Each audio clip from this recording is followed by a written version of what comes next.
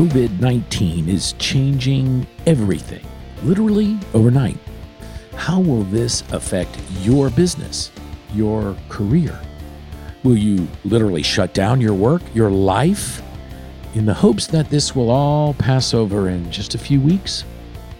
Or is it likely that this global pandemic will forever change how you deliver and how your customers consume services, entertainment, or sports?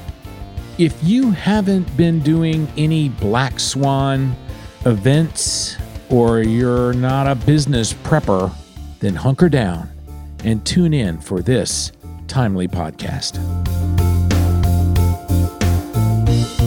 Thanks for listening to this edition of the Innovation Driven Growth Podcast. Here we examine what enables true creativity, how to convert ideas into innovation, and seek out what ignites enterprise-wide growth. I'm your host, entrepreneur, strategist, and muser of metacognition, David Peterson. Well, we're all waking up to a new normal. Every day, there is more evidence of quarantine. I just saw a report of a new drink called the Quarantini. Apparently gin, Ryan Reynolds gin actually, and Emergen-C, that powder that has a lot of extra vitamin C. The Quarantini. Now, to be fair, the maker of Emergen-C has disavowed this as an appropriate elixir if you are sick. But no question, everyone is having to adjust to new methods of work and play and entertainment. And as I think about these changes, it makes me wonder how many businesses really planned for this. How many businesses over the past, 6 months, 18 months, 36 months, actually sat down and planned out what would we do if there was this, something that was shutting down business after business after business that was having such a cascading negative impact. Now, I'm very fortunate. I get the chance to do 4 to 6 strategic planning events every year as a facilitator. And one of the exercises I frequently do at planning sessions is called a Black Swan event. In a Black Swan exercise, you take a business scenario and you sort of ideate on an extreme example that would create a hugely negative impact for that business. An example might be if you were a dry cleaner and overnight the government banned all solvents that are currently used to clean clothes. What are some of the ideas of how you might sustain your business services in the face of losing a critical element that actually is the essence of making your business work? Now, if you were a dry cleaners and you did that ideation, even if the specific negative event, the removal of all of these chemicals, didn't actually occur, just the fact that you were working through ideas of how to address a specific black swan event would make you more prepared for any kind of black swan event. By the way, just a little aside here, just sort of a little extra note. It's called a black swan event because a black swan is supposed to be like so incredibly rare. So you see all these white swans. And so a black swan was this, oh my gosh, I can't believe a black swan. Well, we now know that there are plenty of black swans. In fact, down in Australia, there's tons of black swans. So it just goes to show you that some of these things that we use in our lexicon don't necessarily hold up over the test of time. But you know what does hold up over time? Planning for a catastrophic event. So here's my question. How many of you listening to this podcast can say that you have spent time working on planning for a black swan event? If you can't raise your hand and say, yep, that's me, we're ready to go, we've got it all figured out, then keep listening. Now, let's just take a look at some of these industries that are immediately impacted by this COVID-19.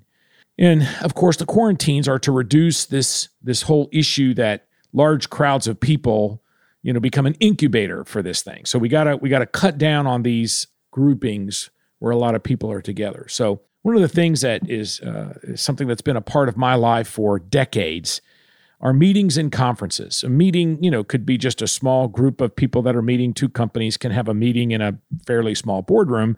But a lot of times these meetings or gatherings might be many dozens of people. And certainly if you talk about conferences, those could be in the several hundred to the many thousands. As a professional speaker, the spring and fall represent sort of two seasons for speakers.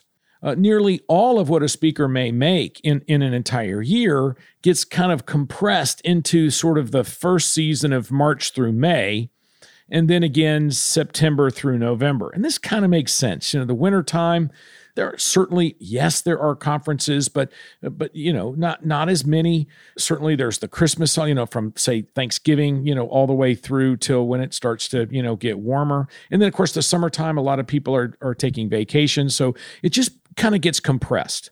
Well, every conference that I was planning to attend or was featured as a speaker has been canceled. Now, the ripple effect on the hotels and the airlines and the restaurants and the service workers and the people who go and set up booths at conferences and on and on and on, that ripple effect is going to really be felt throughout the entire industry. But conferences are places where attendees learn new information, they listen or even engage in spirited debate, they interact with fellow attendees, they learn about new products and services from vendors, many of whom are there and pay money to be there in order to interact with attendees. Does the fact that these conferences are rightfully canceled because of COVID-19 negate the need for those activities to occur? No. They still absolutely need to have access to that information. So how is that going to work? How are we going to get that? And in a very similar situation is what's going on with education. So, it started with the colleges and universities, but now most every school system has turned out their students. The colleges and universities are telling the students, get out of the dorms. They're shutting everything down, and they're turning to online sessions for the completion of the spring semester. Now, public schools, elementary, junior high, high school, it's not really so much oriented towards online, but some institutions, particularly colleges, universities, tech schools, have been preparing for this transition for many years. And some of them have a robust online class curriculum and a learning environment and all of the things that go along with that virtual education environment. And they're going to fare a lot better than those who hadn't really embraced online learning yet at all. So outside of certain classes where you might have to have some kind of hands-on lab, so think chemistry, biology, physics, stuff like that, is learning in a group environment really necessary for a student to be able to master the material? For most of the classes, the answer is probably no, right? And as I've shared in a previous podcast, it's very possible that tomorrow's students will be more likely to accumulate knowledge via many online sources and really never go through the formal process of getting a college or university degree at all. And that's a big challenge for universities. So in-person conferences have tried to address this by sort of stepping a toe into live streaming events. So they're going to have a physical conference, but they also set up streams so that at least some portions of the actual conference can be viewed by somebody online. But when I talk to meeting planners, most are very hesitant to really embrace live streaming out of fear that it's going to cut into their paid physical attendees. Remember, a lot of their budget comes from vendors who come and want interaction with those. And so if you sort of take them out of the mix into a virtual conference, then they're saying, well, that is a huge budget hole that we have. And, if people could just stay and attend the conference virtually, they won't come at all. So now how am I going to cover the overhead of this hotel and, these meeting rooms and it's catering and all that stuff. Super important. And I greatly feel that meeting planners who put on these meetings are wildly underappreciated in the entire industry of conferences. They have to deal with all of that. But now we're faced with a situation where the conferences just are automatically being shut down. It's not really even a question. We can't do it because there's too many people crammed into a small space. So the fear of this loss from the status quo is kind of inhibiting, or had been inhibiting, really embracing these innovative alternatives. Well, guess what? That in-person conference just got canceled. So is that really the choice? Do the in-person meeting or cancel it? Why aren't more organizations who are facing these cancellations pivoting and saying, this is the time for us to roll out a virtual conference? It's a reasonable alternative that is available now, a virtual conference. And just the fact that they haven't really done that much with live streaming to fore doesn't mean that it shouldn't be something that they are actually and aggressively pursuing.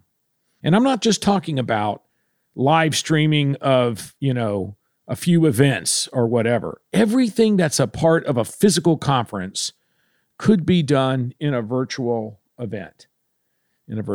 So I have two really good friends, Aaron O'Donnell and Michael Beer. They're the founders of Bankers Hub. And I've worked with them over many, many, many years providing, education. And they have worked extremely hard over the past 5 years or so to enable virtual conferences. Now, all of the elements of a conference can be served up in an interactive online environment. And their focus is really on the financial services industry, but any conference in any industry can effectively convert a conference that's facing a cancellation into a virtual event. Now, even if that organization really hasn't done their black swan, they haven't adequately planned, for what we now call COVID-19. They didn't specifically plan for this. There's still an opportunity to not let the virus leave your organization on the sidelines. How would you come up with a plan right now to engage customers and members in a virtual environment? How hard would it be for you to take that important first step to virtualize even just one little tiny part? Instead of just saying it's the virus and we're shutting it down, why not at least start something that takes you on a path of innovation to get a virtual event or a portion of a virtual event out there for your customers or members? All right, let's talk about some other kind of events where crowds tend to occur, like concerts and sporting events. Within a 48-hour period, virtually every college and professional league shut down their systems. Concerts canceled or postponed. Basketball, March Madness, the tournament was right around the corner. And literally within 48 hours, it was completely all a go to, okay, we'll play the games with no fans, to canceled altogether. All happened in 2 days. Just the loss of the Final Four games is $100 million not flowing in for the city of Atlanta. And again, what's the ripple effect? Event staff now not serving food and drink. Merchandising lost. Hotels, restaurants, and on and on and on. It's devastating. But guess what? There's a growing online component of entertainment and sports.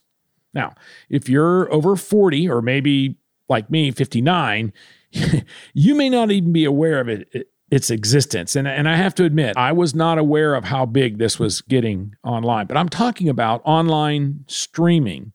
Now, most people think of streaming of online movies and TV shows and series from organizations like Netflix or HBO to go, that sort of thing. The new Disney Plus, so on and so forth. What I'm talking about are individuals who create content and then stream it on services like Twitch, YouTube, Facebook, and Mixer. Well, what is this content? It can be what you might think of as a blog or a podcast with some specific topical thread that ties together the content over a period of time. Or it could just be somebody with an engaging rapport that builds a following, often by saying and doing crazy things. So I'm a baby boomer, and I guess I don't really have the right perspective to judge what is crazy. But millennials and Gen Zs are all about this activity, and they plug in to their favorite streamers just to hear or see what they'll do next. I was recently talking to an attorney friend who needed to borrow the cable box from his upstairs area where his college-age kids congregate with their friends to watch TV. He was shocked to find that the cable box wasn't even connected. What were they doing up there for the 18 months that the unconnected box was sitting there? He knew that they were watching something. Well, guess what? They were online streaming, maybe some programs, maybe some sports, but most likely they were plugging into their favorite content providers through something like Instagram or Twitch. Now, what about sports? Are you sad that your favorite college or a pro sporting event is canceled? Well, did you have an idea and an inkling about the robust world of online esports that are available? Yep. You can join an online forum with all kinds of online gaming. The user experience is pretty spectacular, and it has almost all of the elements that you would expect from a traditional in-person event.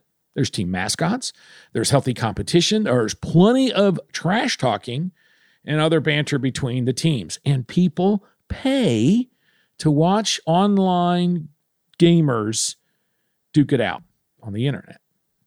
Does that all sound crazy to you? Well, listen, before you pass judgment, go check it out for yourself. I would go out and just go to www.twitch.com and go take a look at what you see online. Just experience some of those. And if you want to find another thing, maybe on the esports standpoint, check out Fight to Fund, #fighttofund.org, and see what's going on relative to the online gaming world. You know, that Fight to Fund, that sounds like charitable giving. Well, what's going on with charitable giving? Think about the organizations that hold annual galas that in many cases might be 75 up to 90% of their fundraising for the entire year in this one big in-person event. But just like concerts and ball games, these events are now being canceled. No dinner, thanking patrons for their contributions. No keynote speaker entertaining or informing the crowd. No silent or live auctions. No pledges for supporting the good works planned for the coming year. It doesn't matter whether it's the Humane Society, the Missions Society, or the Dead Poets Society. The cancellation of an annual fundraising gala will have a devastating effect on that company's and organization's ability to continue to provide their services. How can these charities, how can these nonprofit organizations innovate around these bans on group meetings? Well, let's take a part of that playbook from our virtual conference world. Why can't we create and hold a virtual gala? A virtual gala. It could have all of the elements of a physical gala with the possible exception of a meal, which, come to think of it, may be the worst part of the gala anyway. And it can be done in a live online environment. Meet and greet, a keynote speaker, auctions, the report of how the organization is doing good work, and, of course, fundraising. All of this can effectively be done in a virtual gala. But you know what? It will take vision, foresight, and maybe just a little black swan preparedness for an established charity to be bold enough to take the step to not cancel their gala, but virtualize it. So how could you make a virtual gala a reality? Well, there's an Atlanta-based company called Soft Giving, and they're creating that virtual gala that I'm talking about. Now, Soft Giving's focus is on new and innovative ways to raise money and to excite new and younger donors to give to charities, and it places them in a perfect position to assist charities as they migrate from physical galas to an online version. Now, long term, the future of galas may be limited, and if there's a silver lining to COVID-19, it will be that organizations that are clinging to outdated models of business, such as using a single annual event to raise funds, will start to pivot towards online virtual events.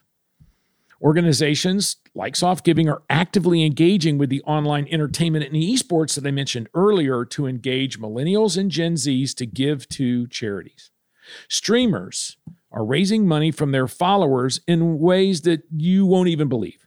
Recently, a streamer raised $5,000 in 10 minutes by getting 500 followers to pledge $10 each to watch him eat a whole lemon online. Yeah, you heard me. To actually eat a lemon live online. Now, if that sounds like a carnival sideshow to you, you may not be wrong, but it's real. And the crazy part is it doesn't really matter what the charity is. These engaged young people just want to donate to a good work. And by actively engaging these streamers, Soft Giving is able to generate donations for charities from a constituency that those charities would almost never be able to reach. And we talked about esports. So Soft Giving is sponsoring online sports teams and events in much the same way that Nike sponsors professional sports. Have you ever brought 2 canned goods to some kind of ball game and received a t-shirt because you're supporting the local food bank?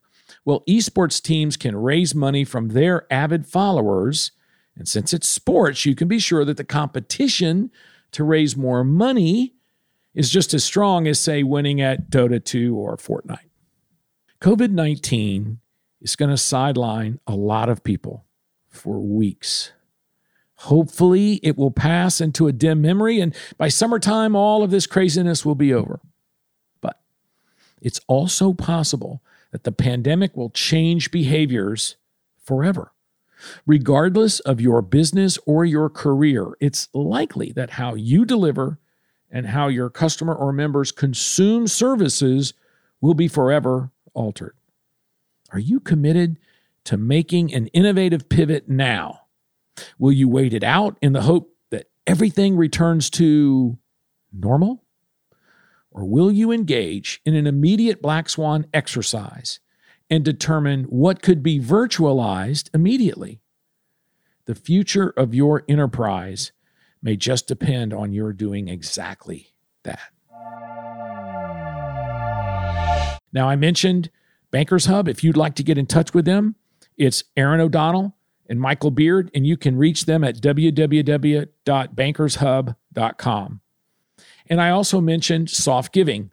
Matt Falscraft is the CEO, and you can find out more about Soft Giving at www.softgiving.com.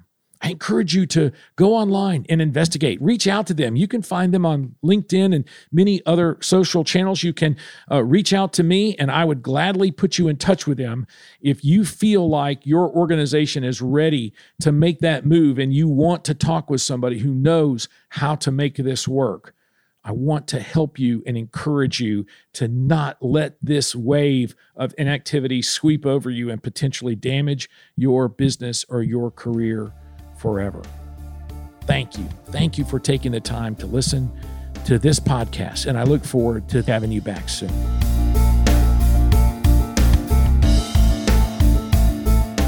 Thanks again for investing your valuable time listening to the Innovation Driven Growth podcast. I covet your questions, comments, or critique. You can reach me at david@davidpeterson.com. I'm also on Facebook at DP Speaks and everywhere else on social media at DLP Speaks. I look forward to hearing from you, and be sure to look for a new episode soon.